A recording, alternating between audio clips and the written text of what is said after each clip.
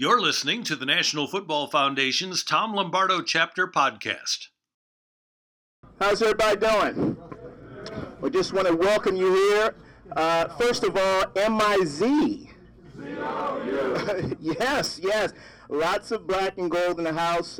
Glad to see all of you here. My name is Maurice Drummond. I am the sports director at KMOV here in St. Louis. I'm just honored and proud to be your MC here for this event that we have every month here for the National Football Foundation. And of course, what a great organization is the National Football Foundation. You're talking about an organization that was formed back in 1947 by General Douglas MacArthur. Got some pretty good stock there. And it was all done to help promote the game of football with a special emphasis on amateur football and to help, and that's what we're doing today, promoting amateur football, putting a spotlight on our student athletes, rewarding great achievement, leadership, and scholarship, and that's why we're here today, and we want to thank you for your support. And we're always looking for members, and I just want to direct you to Mr. Bob Bunton. He's the guy that handles that, and so what I see, where is the, so membership, if you're current, great. If you're not a member, see Bob, it's $40 a year, not much at all, and we really appreciate your participation in that. Before we get started, as always, we always like to start off with a moment of silence in the honor and in memory of Lieutenant Tom Lombardo. He is the man who this chapter is so aptly named after. He played high school football in St. Louis, named the MVP in the St. Louis metro area. He attended St. Louis University, transferred to the U.S. Military Academy, played at Army. He was a team captain on the 1944 Army team that won it all. And he volunteered on the front line of the Korean War and gave the ultimate sacrifice, lost his life in the war. We always like to start off these ceremonies with a moment of silence in his memory. So if you could bow your head in a moment of silence, please, for Lieutenant Tom Lombardo.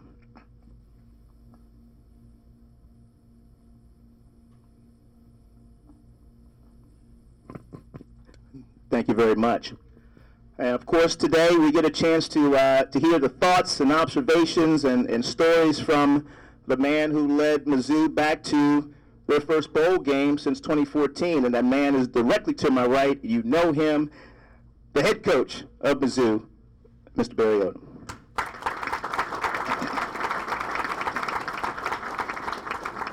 I also like to introduce a couple of fellows to you before we get going. First of all, I want to introduce you to a couple of men here who were just a couple of the greatest players who ever played at Mizzou. To my left, the great running back himself, Johnny Rowland.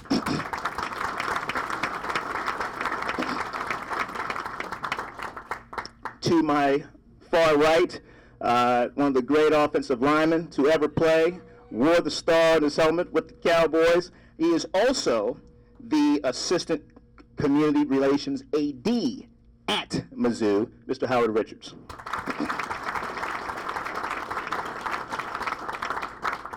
And Mr. Ron McBride, where is he? There he is. One of the great Mizzou players to ever play the game. And to my immediate left, this gentleman, the Deputy Athletic Communications Director, Mr. Nick Juice. So we've got some things to talk about with Coach Odom. And Coach, first of all, let's talk a little bit about spring practice. And you got it going again, coming off the Texas Bowl. Let's just talk just right now, just getting back into it. What's it like to get the guys just kind of back in gear and getting it going? Well, first of all, I'm excited and thrilled to be here. Thanks for joining us today. What a great group. The parking lot was full when I came in, so I know it wasn't here to see me. So the support that you guys provide as an organization and a group, I appreciate. A couple things with this, the game of football, before I get into the question. I appreciate the support that you guys and the high school coaches and all the different people in the crowd that support the game of football. I think we need to make sure that we don't lose sight of that because it's under attack in our society if you look at it. We need to get beyond the fact that it's a tough and physical game. No doubt it is. Absolutely it is. But you know what? So is freaking downhill skiing. I watched the Winter Olympics, and that looked a lot more dangerous than playing football. So let's get beyond that. Yeah, is it hard and tough and physical and all that stuff? Absolutely it is. But the things that the game of football provides for our kids, for our youth of America, with the value of teamwork and working together for common goals, you have to strain a little bit. Things are going to be uncomfortable, and then you got to find a way to strain a little bit more together. That's what our world needs more of. So keep fighting the fight, and I'm going to do the same in any opportunity that I get to speak about the game of football. I've got two sons that are aged 13 and 12, and one of them's built like a pulling guard, and the other one's built like a wide receiver, and they're getting into the sport of football. And they realize, they've been asked forever now, hey, what's your favorite sport? And automatically they're like brainwashed. They're like, football. And they look at me to make sure it's okay that they answered that way. And they know that, I'm not pushing them in to do it, but they know that they're going to go play and they're going to be great teammates. I don't know if they're going to be worth a damn or not, but they're going to try hard, and they're going to be the hardest competitors on their football team. So it's a great sport. It's changed all of our lives. Those that played with it or coach in it, and had the opportunity to lead and guide and direct young men that need you as mentors and leaders and coaches for the next 40 to 50 years of their life. So keep up the fight, that's all I'm saying in a very long answer. We started back on January 18th. We started back after the bowl game. Guys got a couple weeks away. School started back January 18th. And since that day, we've either worked out every morning either at 5:30 a.m. or 6 a.m. 5 days a week. We've had our guys up, and it's the structure that we set out with that. There's a lot of reasons for that. One, I wanted to make sure that we ate breakfast together as a football program. I think the benefits that starting your day off together over breakfast and over a meal and being able to build relationships with our team. Had 4 new coaching hires made, and that's another reason I did it. I wanted our coaches around our kids. Because if you build really true trusting relationships and it's gone away from the yelling and screaming on the football field, then you've got an opportunity to have a bond with them getting into the times when it's 4th and 1 and you're counting on them and they're counting on you. So we did that. I also did it because I wanted to cut out on the opportunity to run the streets at night. And if they do that in college, in our program right now, that you're going to get exposed the next morning. So there's a number of reasons that we went to either 5:30 or 6 every morning. We ate breakfast, we worked out in the weight room or some sort of conditioning activity, and then by 11 o'clock on those days, they've got the rest of the day to make sure they're a student and to do all the things that they need to do academically.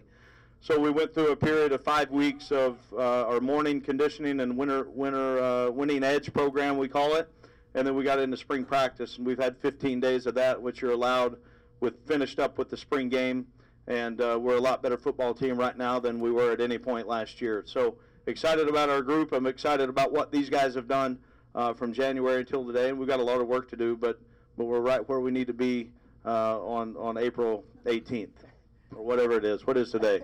18th? I got it. Well, you and I were discussing a little while ago. I'm just amazed at the fact that, you can watch spring practice on national television.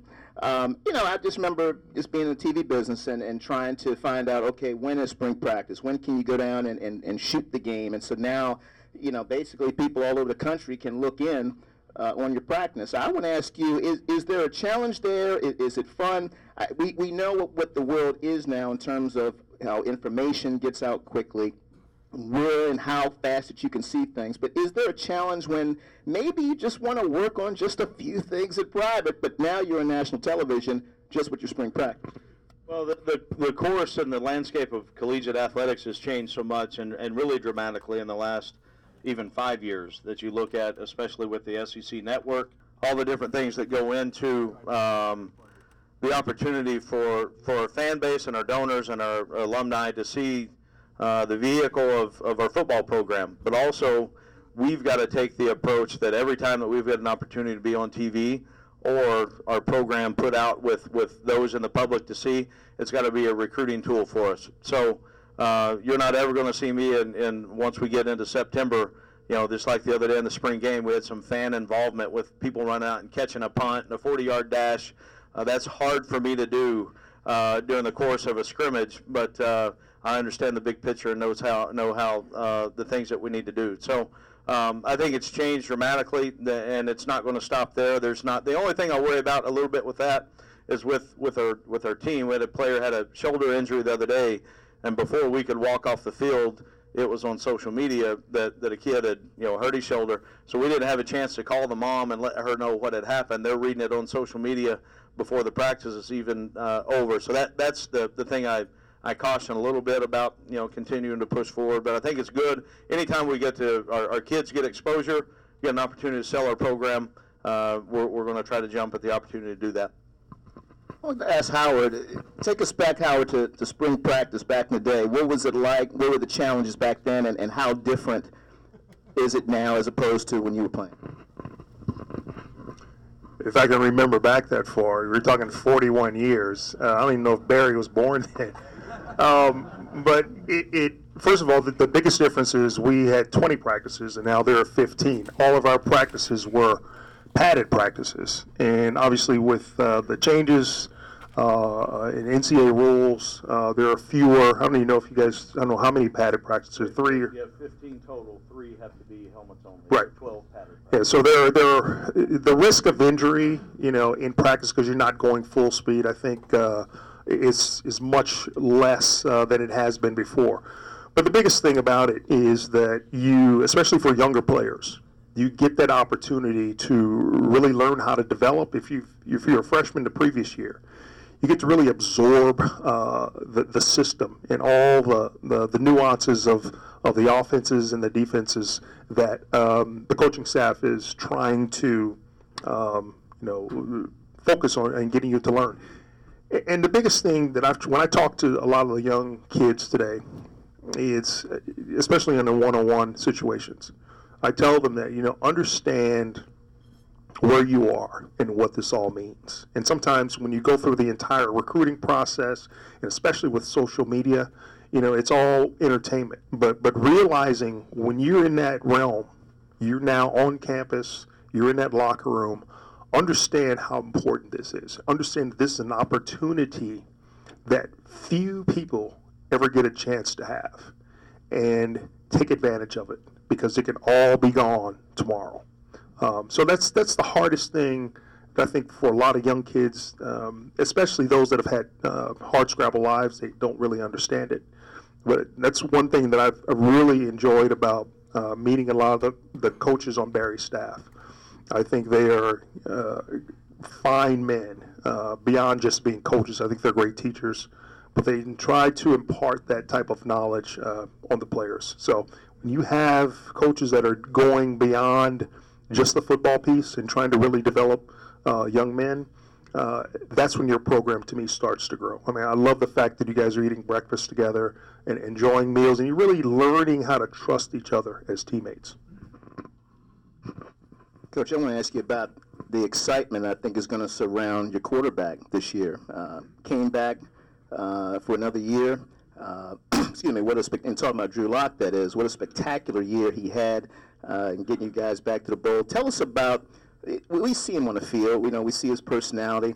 What can you tell us about Drew Lock that makes him the leader that he is? And talk about the types of things that he's going to really be, let's face it, he's going to be under a microscope, perhaps in a Heisman conversation. There's going to be a lot of attention on Drew Lock. Most definitely, and I think the number one thing that we've got to do as a staff is make sure the 10 guys around him play really well, because if they do, then that makes his job quite a bit easier, obviously. It would be really foolish for me to think that he's going to put up the numbers that he did last year. I mean, he threw more touchdowns than anybody in the history of the Southeastern Conference. I'm not, and he's not concerned with that number. We're concerned with the win-loss column. And he understands the better that he plays, obviously, then he's going to give us an opportunity in every game. But he also understands the mental side of the approach that it's going to take this year because of the focus, the number of requests that that he's already taken on either guest appearances, autograph sessions, all the different things that people tugging him in every direction. He realizes that the number one thing that he needs to do is take care of this football team and play at a high level, prepare the right way, and be there for his teammates. We're fortunate that just like Terry Beckner, both of those guys are probably mature beyond their years on the big picture on what they need to do process-wise to continue to put themselves in position to have a chance to go play. And they also realize that the most important thing is taking care of their senior season and making sure they leave the legacy that what they want to with the 2018 Missouri Tigers. So I'm glad that both of them decided to come back. They also know that every move that they make will be watched, and right now both of them have embraced the opportunity to be in that spotlight. What did you see so far out of this team, and talk about maybe some of the young guys? You've also have a couple of new coaching hires. Yeah, the thing so far, and Howard was, visiting a little bit about the opportunity that you have in spring practice, and I think it's so important in the world of Instagram today when you want, things don't go right. Well, let's just look at the next page. The opportunity, spring ball, there's not really a reward other than, let's go practice as hard as we can practice every Tuesday, Thursday, and Saturday, and try to get improvement on not only your individual skill set, your position group, your unit, and then ultimately our football team. So as a staff, it's a little bit different with the kids, 17, 18 through the age of 22 on their approach with them. I mean, right now, if I was talking to my team, of the 115 of them, 85 of them would be asleep because I've already gone too long. You know what I mean? They would be ready to go on. So you've got to keep things lively. You got to keep it active, and you also have to promote and show them the picture on what they need, on how it's improving their game, but also how it makes our football team better. So we set goals for each practice for every player on our roster, exactly what we wanted them to hit, not only individual goals, but by position. And that served us well because I think we made a lot of ground up in 14 days or 14 opportunities of practice leading up to the spring game. You always worry about when you have coaching staff changes or hires or moves for whatever reason, and I was happy that Coach Heupel had an opportunity to go be a head coach. When we hired him a couple years ago, I knew that if things went right, he would have an opportunity and more than one, and he wouldn't probably be here very long. So he got a great opportunity at Central Florida, and will do a great job there. So once you lose a staff member, it's your job to make sure that you do everything you can to replace that and make a better hire, not only schematically on what you want to do on the field, but in the locker room, in the meeting rooms, in your staff room, and then give your kids an opportunity to be successful. So on offense, that was the approach that I took in going out and searching for the guys that were replaced. Derek Dooley is our offensive coordinator and coaches our quarterbacks. I've taken all kinds of hell and grief for him not calling the offense before. I think he's going to be all right. So he worked for Nick Saban for 7 years as an assistant coach, and anybody that can do that's probably got some thick skin. He was the athletic director and the head football coach at the same time at Louisiana Tech, so he's probably made some tough decisions there. And then he was the head football coach at the University of Tennessee. And knowing what a head coach goes through on the decisions that you got to make from a day-to-day basis, the guy's made a couple of tough decisions. And then he coached Dez Bryant for 5 years at the Dallas Cowboys. So I'll leave that one out there and take it for whatever it's worth. So he's going to be okay making a call on 3rd and 1 when we need it. So it worked out okay for Alabama last year. Their offense coordinator had never called plays. They seem to do okay. And I've got a whole list of guys that first-time coordinators or first-time play callers. I'm excited about what he's done with our offense, working with the offensive staff. A guy named Brad Davis that Howard was speaking about earlier is our offensive line coach. He was at Florida last year. I've known him for a number of years, and finally it matched up when we had a chance to hire him, and we finally got him hired. I tried a couple years ago to do the same thing. He's done a great job with our offensive line. He's a real person and a great dude, and it's making our program better. AJ Afadle was our director of recruiting, and now he's coaching our wide receivers, and Andy Hill took over the role of special teams coordinator, which will make our team better in that aspect. we needed a focus on that third part of the game, and I think we've gotten better in a great way over the spring practice and our special teams. And then on defense, we hired a guy to coach inside linebackers named Vernon Hargraves, who was at Miami forever, most recently at the University of Arkansas. So he knows the league, knows how to play defense, understands the landscape of who we're going against. So all in all, the thing when you make hires, you want guys that are competitive, you want team guys, but I don't want a room full of yes guys. I don't want everyone to sit there in the staff room and say the sky is purple, and I got 10 guys looking at me and say, yeah, coach, it is. It's okay to have arguments. It's okay to have conversation. That's the way you get better as an organization. So the guys have done a heck of a job. I like the group that we've got. There's not any hidden agendas in the room. We're trying to get this deal done together, and it's been a lot of fun to work with. You said thick skin. I want to segue there because you got off to a tough start.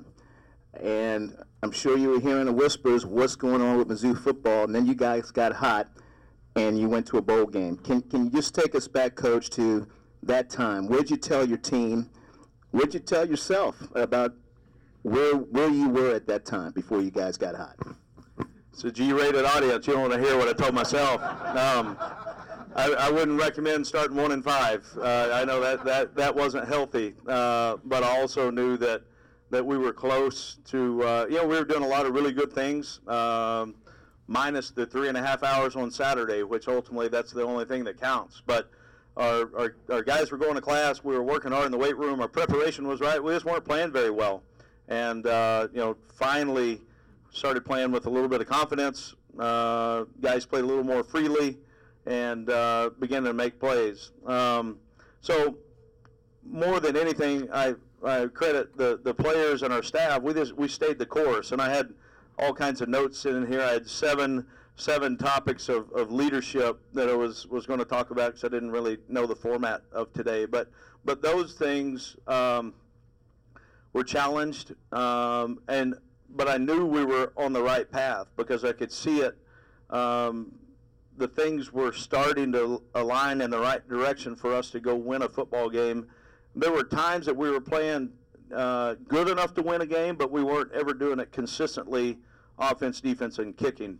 So started to put that stuff together, and I was thrilled for our team and especially our seniors to be able to finish up and get back into a bowl game, which is obviously the expectation on where we're going to be every year.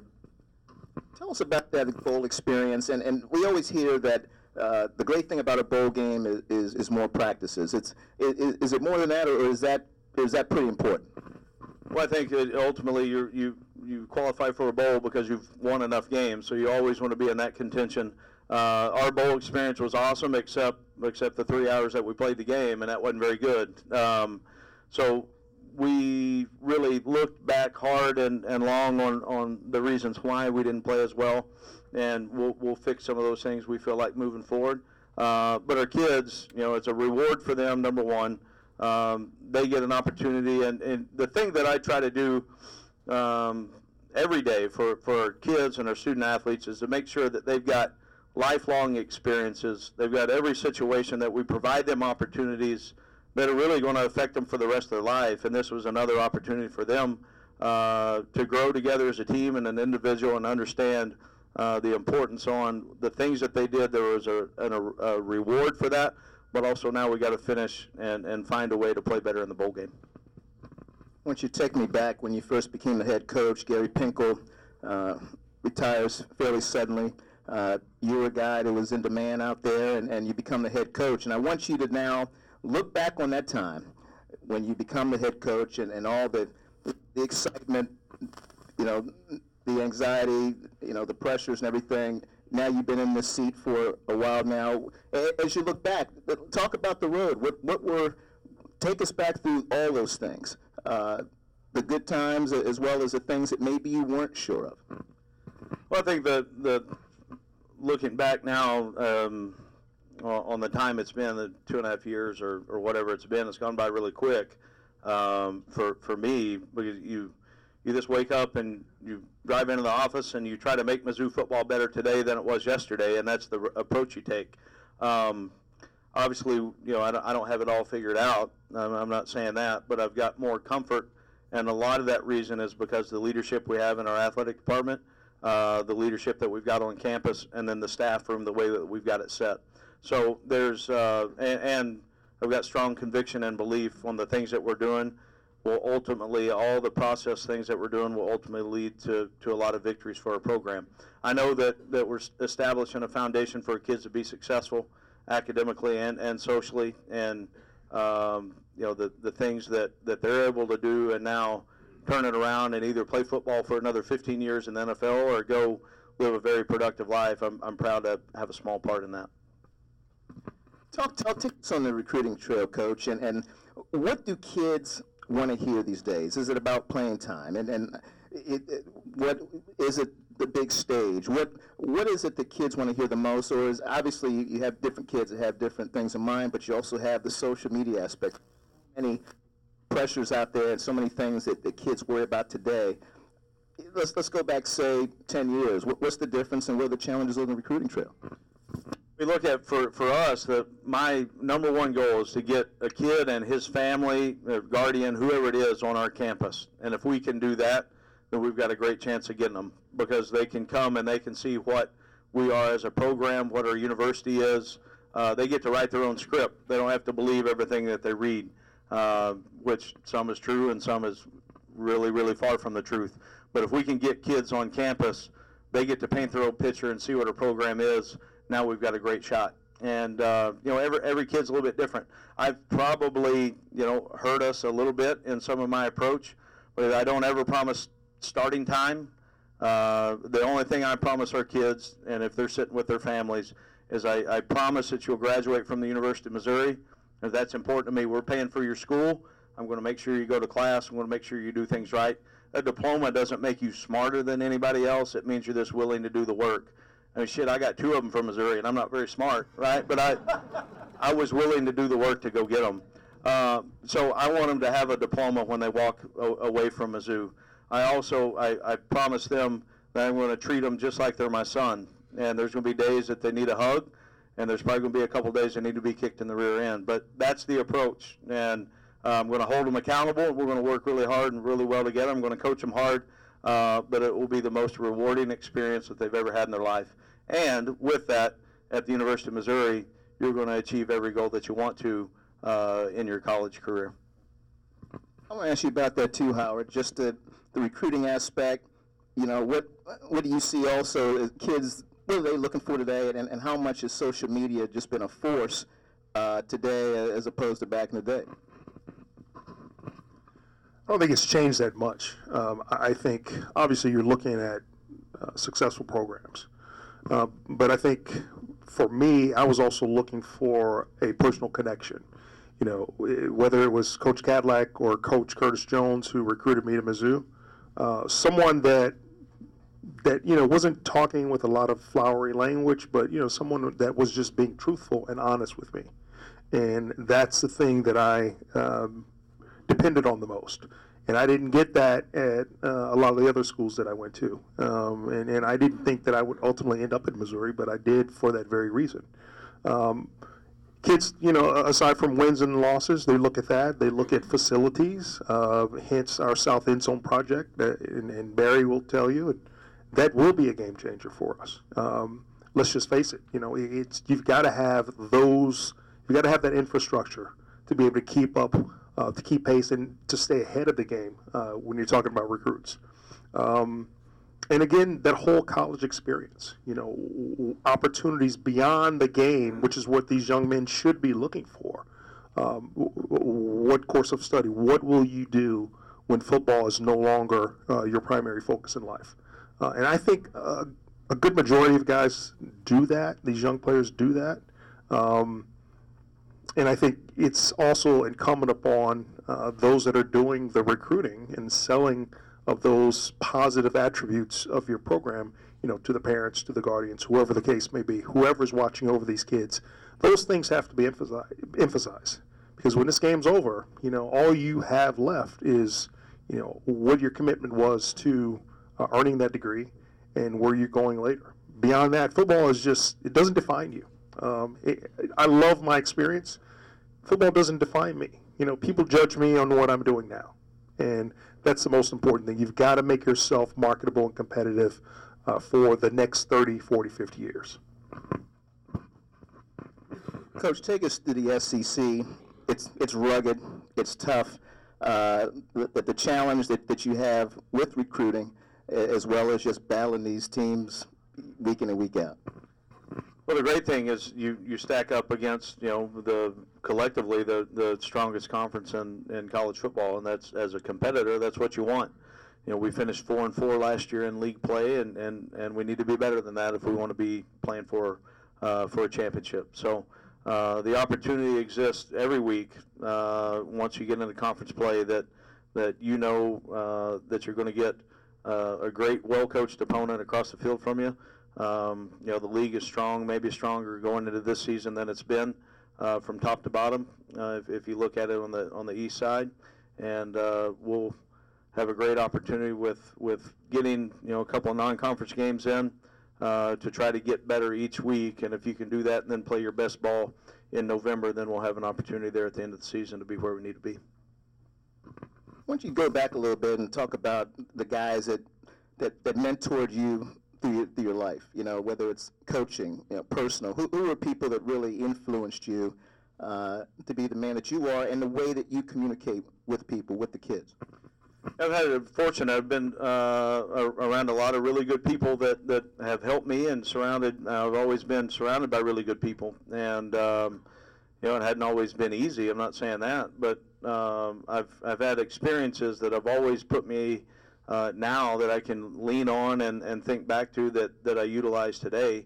My college coach was Larry Smith, and how Howard was talking how spring ball had changed for him. We had it was probably practice 3 of spring practice. We could have more than 15 then too, Howard, that wasn't that long ago, but still you could. And for whatever reason, there were a lot of fights during practice. And Larry, in his own way, loving to death, he stopped practice. He said, all right, if anybody gets in a fight in practice, you'll see me or see the strength coach after practice. So like the next snap, we were an inside run, and I got tied up with a guy named Ernest Blackwell from the St. Louis area. Eureka was one of the greatest athletes I've ever seen in my life. He was about 6'4", and his arms could reach from here to back, turn the light switch off on the back wall. And we were lockered right next to each other, and I got to know Ernest really well. But for whatever reason, we got into a fight. And I didn't think a thing about it. And after the practice was over, Coach Smith said, Odom Blackwell, come here. And we went over, and he had a set of boxing gloves, and he gave it to Ernest. And he gave me a set of boxing gloves, and he said, you guys want to fight? We're going to fight. Take your helmets, shoulder pads off. And he made us fight for 3 minutes. And still today, that's the longest 3 minutes of my life, because I got my ever-living ass whipped. I couldn't, his reach, I couldn't even get close. I felt like the little brother that's sitting there swinging. I don't know, what was the question you asked? Pretty good start. Greatest influence. So I had the team saw it, all right? So the next day I thought, I got to get some dignity back. So I knew I picked a fight with somebody I knew I was going to get after him. And it worked. So, what was the question? Mentors, yeah. Oh, mentor, Larry Smith. He was one. But you look at, if I tried to do that in today's practice, I would be out of there before, I'd be on the street corner looking for a job. He was such a great influence for me, and he gave me an opportunity to change my life. And he paid for my school. That really opened up doors for me, like Howard was talking about your experiences, and then use those opportunities to change your life course history, and he absolutely did it. Being on, learning from him, there's a number of guys along the way that you take some of those things with you, that you try to, apply, and every team's a little bit different, but you still got to have your core base belief, structure, and values that you run your program with.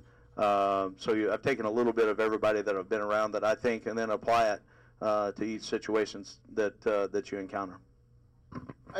Before when you sat down, we started talking about football, and then you kind of wanted to make it clear about football and what a good thing football can be. I want you to elaborate on that a little bit more, Coach, because we do know that the numbers are down. There are, some of the greatest players in the game now that you're hearing, you know what, I'm not going to have my kids play football. It's rough. We talk about brain injuries, the whole bit. What do you want people to know about the game, and how much of a challenge is it to now, go into living rooms and even tell parents that, we'll try to keep your kids safe, even though we know what football is. It's a rough sport. Well, you look at, and you bring up a good point, the number one thing that I want to accomplish when we go on the field, I want to make sure they have a safe environment for our players. And they need to know, their parents, their high school coaches, all that we're going to practice hard, but we're going to practice smart. We've got cutting edge, research on how to tackle, the aiming points, how to keep your head out of it, and then all the scientific things that go into concussion protocol. If you're not hydrated, you're more likely to get a concussion. So you take the steps back. Hydration is the key leading up to that. Practice smart. It's going to happen that there are injuries in the game of football, just like I was playing tennis the other day and I sprained my ankle. Those are going to happen when you're active. Injuries are going to happen. You've got to make sure that you set an environment that's safe for your players and your team, but also understand and realize and talk about as many times as I can, because guys that played football and understand it, been in it, understand the values. I've got very few close friends, but the ones I have, I shared a locker room with, and those things don't change. You become and form who you are moving forward by your surroundings and the opportunities that you've been presented.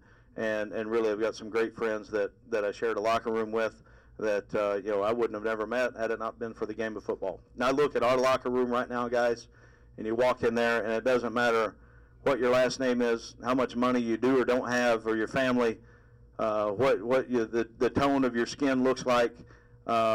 It has zero amounts to zero on any of that stuff. Our locker room is how our society should be. There's all guys in there that are working together. They're going to do everything they can for their teammate and their brother, and that is the approach that I'm proud of. And I've challenged our guys, when you leave Mizzou and you leave our locker room, work like this is what you want our society to be, because we're making it a better place. I want to get a couple questions for Coach Odom. If you guys can start to think about what you want to throw at the coach. I'm going to ask one more question here. You talked about the science of football. We know, I guess with baseball, we've heard so much about analytics. Talk about, Coach, how much, the science, there's a science now in sports, and how much does Mizzou get into analytics or the science, and is it something that we're going to see more of? I think as you grow and you things move on with either businesses or corporations, or it's the same thing that we're doing. You want to always try to get a little bit better, and you find an advantage, whether it's a statistical number by formation or personnel grouping or split and alignment or down and distance, or the opportunity now that our quarterbacks and all of our positions have with a virtual training, virtual reality training center we've got in our building. All of those things. I mean, did you ever have any virtual reality training? I don't even know what virtual reality is. Yeah. So we set up and structure, part of every day that we set up a defense on how we want it exactly to look. We film it, and then, we get the point of view from the quarterback taking a snap. We rotate the safeties on the coverage on how you want it to see or don't, and then he's got an opportunity to make the right read, press a button where he's going to go with the ball. It's unbelievable. So our guys between now and when we start back in August can get, you can get 1 million reps, and that makes a difference. I've got it lined up now where, from a linebacker's perspective, they're seeing the offensive line the way you're supposed to read it. Key read, if we get a guard pull, if they're influencing, whatever the read is, you put these goggles on, you go through the steps. It's awesome. So those things have changed dramatically in the last couple of years, and we're still. There's different things out there that are going to give us an opportunity. How about questions for the coach? One of the advantages I think offense has now, and it's blatantly illegal, is the RPO, and I'd like your perspective on that. I've said some things that I'm hoping doesn't get on Twitter, social media, news. I've talked kind of freely here today, so if you really want that, we need everybody that doesn't want to hear this to close their ears. I think it's the worst thing in the world, and we do it. You know what I mean? You're going to take advantage of it. But the rule states, whatever bylaw, whatever rule in the manual, is the lineman can be downfield, okay, as long as when the quarterback releases the ball from the release point, if they're not past 3 yards down the field. So we're going to take every inch of that we can, and then we're going to leave it up to the side official, how close can he gauge 3 yards, because it gives you a huge advantage, and it's really, really hard to defend.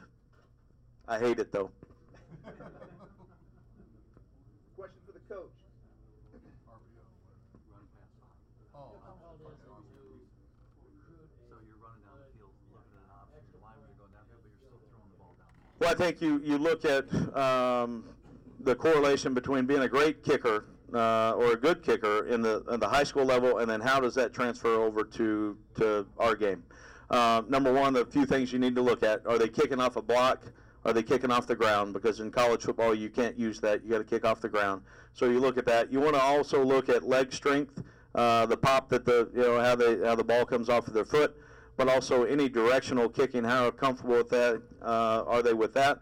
And then if you get into the punting part of it, now with the game on how you can rugby or roll out punt, that's changed the return game dramatically. So all those factors go into it. I think Tucker McCann's our starting kicker and really struggled his first year, but had a great year last year and had an unbelievable spring. I think it's taken him a little bit of time of going and transitioning from being able to kick off an 1.5 inch block to kicking off the ground. He did some of that in high school just to show coaches he could do it off the ground, but the transfer and understanding how that has taken place, he's done a great job adapting, because I think he can be a huge weapon for us next year. Questions for coach? My coaching point for Tucker was like, hey, see those two uprights? Like, make it between them. So anyway, we finally got a guy in there that knows a little bit about the fundamentals of kicking the ball, which has been good for us. Coach, has there been discussion on the rules to change the timeouts on a first down? I mean, that's one of the things that makes the game so long. I know. The thing you look at, they're trying to change all the rules for to speed the game up. And if you look at the last 3 years, again, I don't want to get in trouble for saying this, but TV's the reason that the game's so long. Because there's not TV in 1AA football, right? Usually, or Division II. Their games, because of the new rules, have sped up. The only games that's slowing down are the ones that are on TV all the time. I'm telling you, they'll sit there and say, Coach, hey, TV timeout. Like, okay, is this one of the, how long is it? Because each quarter you got like 2 of them that are 3 minutes.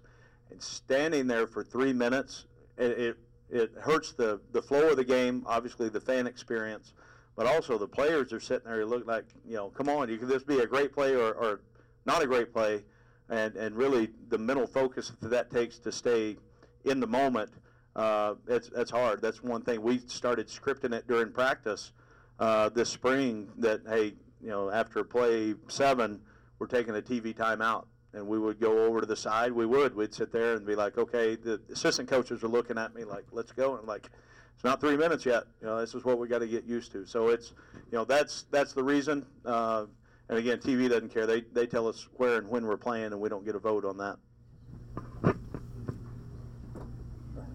Coach, read the various experts' opinion of your recruiting class. Just curious how you would rate it, as being objective as you can with it, obviously, but what do you think about your recruiting class? Well, I look at last year's recruiting class, and I apologize that I don't know what the experts said on 2 years ago, but we played 13 true freshmen last year. Larry Roundtree, I think he was a 2-star guy, ended up playing pretty well in the Southeastern Conference. So I'm fairly confident in the job that we're doing in our evaluation. If I have learned, if you ever get in the business of chasing stars, that's probably not the right fit for us culturally on what we're trying to build our program around. Now, if you find the right fit and for whatever reason he's a highly recruited or sought-after guy, then that's great. But I feel confident in the structure that we have on the number of guys that we're trying to sign, not only that fit us, what our locker room is, but also schematically what we're trying to do on both sides of the ball. I think we'll probably have a number of guys this year in this incoming class that have an opportunity to play as well as true freshmen. How do you adjust your game day with all these different starting times? You know, you're either playing at 11 or... Yeah, once we get into, our Thursday walk or Thursday practice, from the time that we hit the field on Thursday, the next 48 hours should be exactly the same as far as our approach leading up to kick. So Thursday practice is very scripted in what we want to hit. Our Friday walkthrough and meeting times, whether it's home or away, are exactly the same. Once we get to the hotel, we stay in a hotel on home games and away games, obviously. We want to get there around 5 p.m., whether we're home or away. And then we're locked into our Friday night routine, which is proved for us, we think gives our kids the best chance to be ready to go play.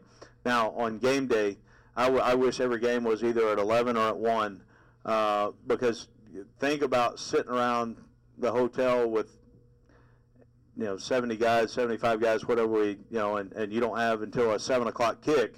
So you're trying to balance enough time to let them sleep a little bit, make sure they get up and move around and walk through. Mentally, they're focused on what they need to do. You got to feed them. You don't want to bore them to death in meetings. They're ready to go play. So there's a fine balance there that and again, every team's a little bit different, but it's not easy. The hardest part of that, you play a night game in Athens, Georgia, starts at 7 o'clock. You're probably not getting back to Columbia till about 5 a.m. the next day, but nobody cares, right? It's Sunday. You got to get back to work because you got another game in 6 days. That's the effect of you play an away game at night. That's the one you want to try to stay away from. What's your challenge on family time? And so much time on the field. You're traveling, film time. How do coaches? It's a tough life, but how do you manage to balance it? I think there's a lot of businesses that you're busy, right? That the work pulls you away from what would be time you'd be at your house. So fortunately for me, I've got a wife that I met at Mizzou our sophomore year. That's kind of all she knows, and she enjoys it. I think if there was ever a time that I had to be at home a lot, probably wouldn't last, because she used to me being out and gone. Usually during the summer when I'm home a little bit more, I come home, she's like, "Would you quit trying to fix everything? I got this." So I've learned we've got 3 kids, we've got a dog, and then I'm way down here on the level of importance around the house. So there's a balance there. I think it's also, she has done a great job she brings our kids to practice, so they can see kind of what I do. They understand it, and it's just kind of the lifestyle that we've chosen, and it works for us. Any other final thoughts for Coach? Going 12-0, what would help you do better recruiting in the state? Well, I think obviously winning helps, like you said. I think the continuing of building relationships with high school coaches, and then I think the community involvement in the right way by the rules and regulations that are set is to help us recruit, spread the word, help get kids on campus, and then the opportunity that alumni can provide on telling those kids or those coaches their experiences at Mizzou on how all that plays together that could really help us out. One final thought. Can you talk a little bit about how the rules have changed over the years as far as the players getting paid? Is that governed by the conference? Yeah, it's interesting, and could talk a while about it. The scholarship kids on every sport, they get what is called now a cost of attendance check. So that's set on campus in our admissions office, and then approved by conference and NCAA if the formula is accurate. So you can't dream up what the transportation cost would be for a kid and bump your numbers up. So I think it's fair and an amount that some kids have some money when they come to college. Some kids don't have 2 pennies to rub together. So it provides them an opportunity. If they want to go to the movies, they got a chance to go do it. I think there's some structure and some opportunity for kids to for us. We've brought in bankers or folks that deal with money, and we've had to teach kids how to budget money. Some of them have no clue. I mean, it's a direct deposit every month. They got to figure out how to do that. And if you're buying a new pair of Jordan tennis shoes every month, well, that's probably not a real smart way to budget your money. So those are some things, and again, for us, on teaching some life skills has been beneficial, and I'm glad the NCAA has allowed us to be able to do that. First of all, let's thank Coach Odom for his time today.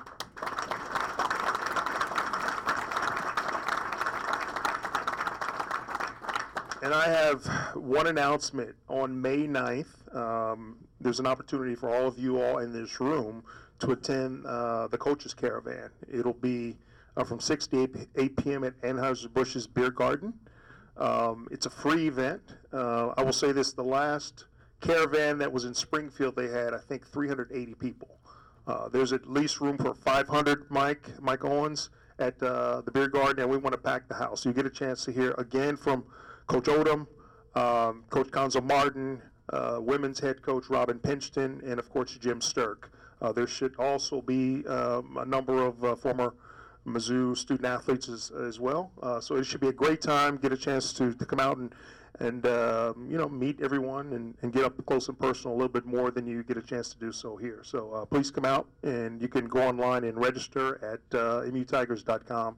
It should be one of the first things you see on the website.